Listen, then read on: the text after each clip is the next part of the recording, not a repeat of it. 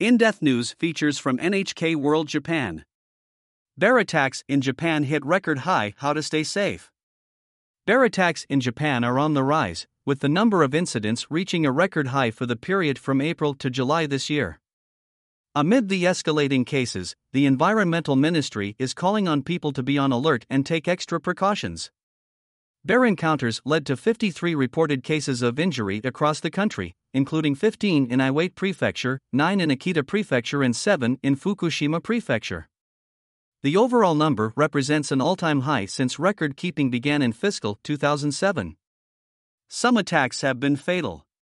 In May, a fisherman went missing while out on a lake in Hokkaido. A search party found a bear with waders in its mouth and partial human remains nearby.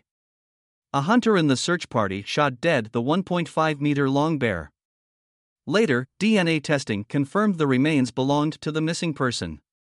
Ministry officials warn that more bears are likely to appear in residential areas in the northern part of the country this autumn as they forage for food. The acorns that make up their diet have become scarce in their natural habitat. What to do if you encounter a bear? Officials in Hokkaido say the estimated number of Ushuri brown bears in the prefecture has reached 11,700 and is on the rise. Experts say the population has at least doubled between 1990 and 2020.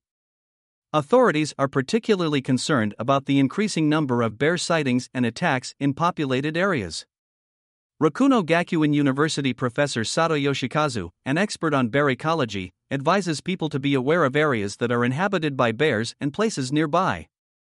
He says in such locations, people should avoid entering forests or mountains alone. When they do go into such places, they should make noises while walking with items like whistles and even carry bear spray. The NHK Sapporo Bureau has created videos with Professor Sato on how to react in 3 scenarios where you might encounter a bear: on foot, while cycling, and while driving. The scenes depicted may appear cute, but the risks are real and serious. People who live in or visit areas with bears are advised to use these and other resources to learn about how to handle what could be a life-threatening encounter. Sato Tashiyasu, NHK Sapporo Station. Video journalist Shimizu Kiri, NHK Sapporo Station. Correspondent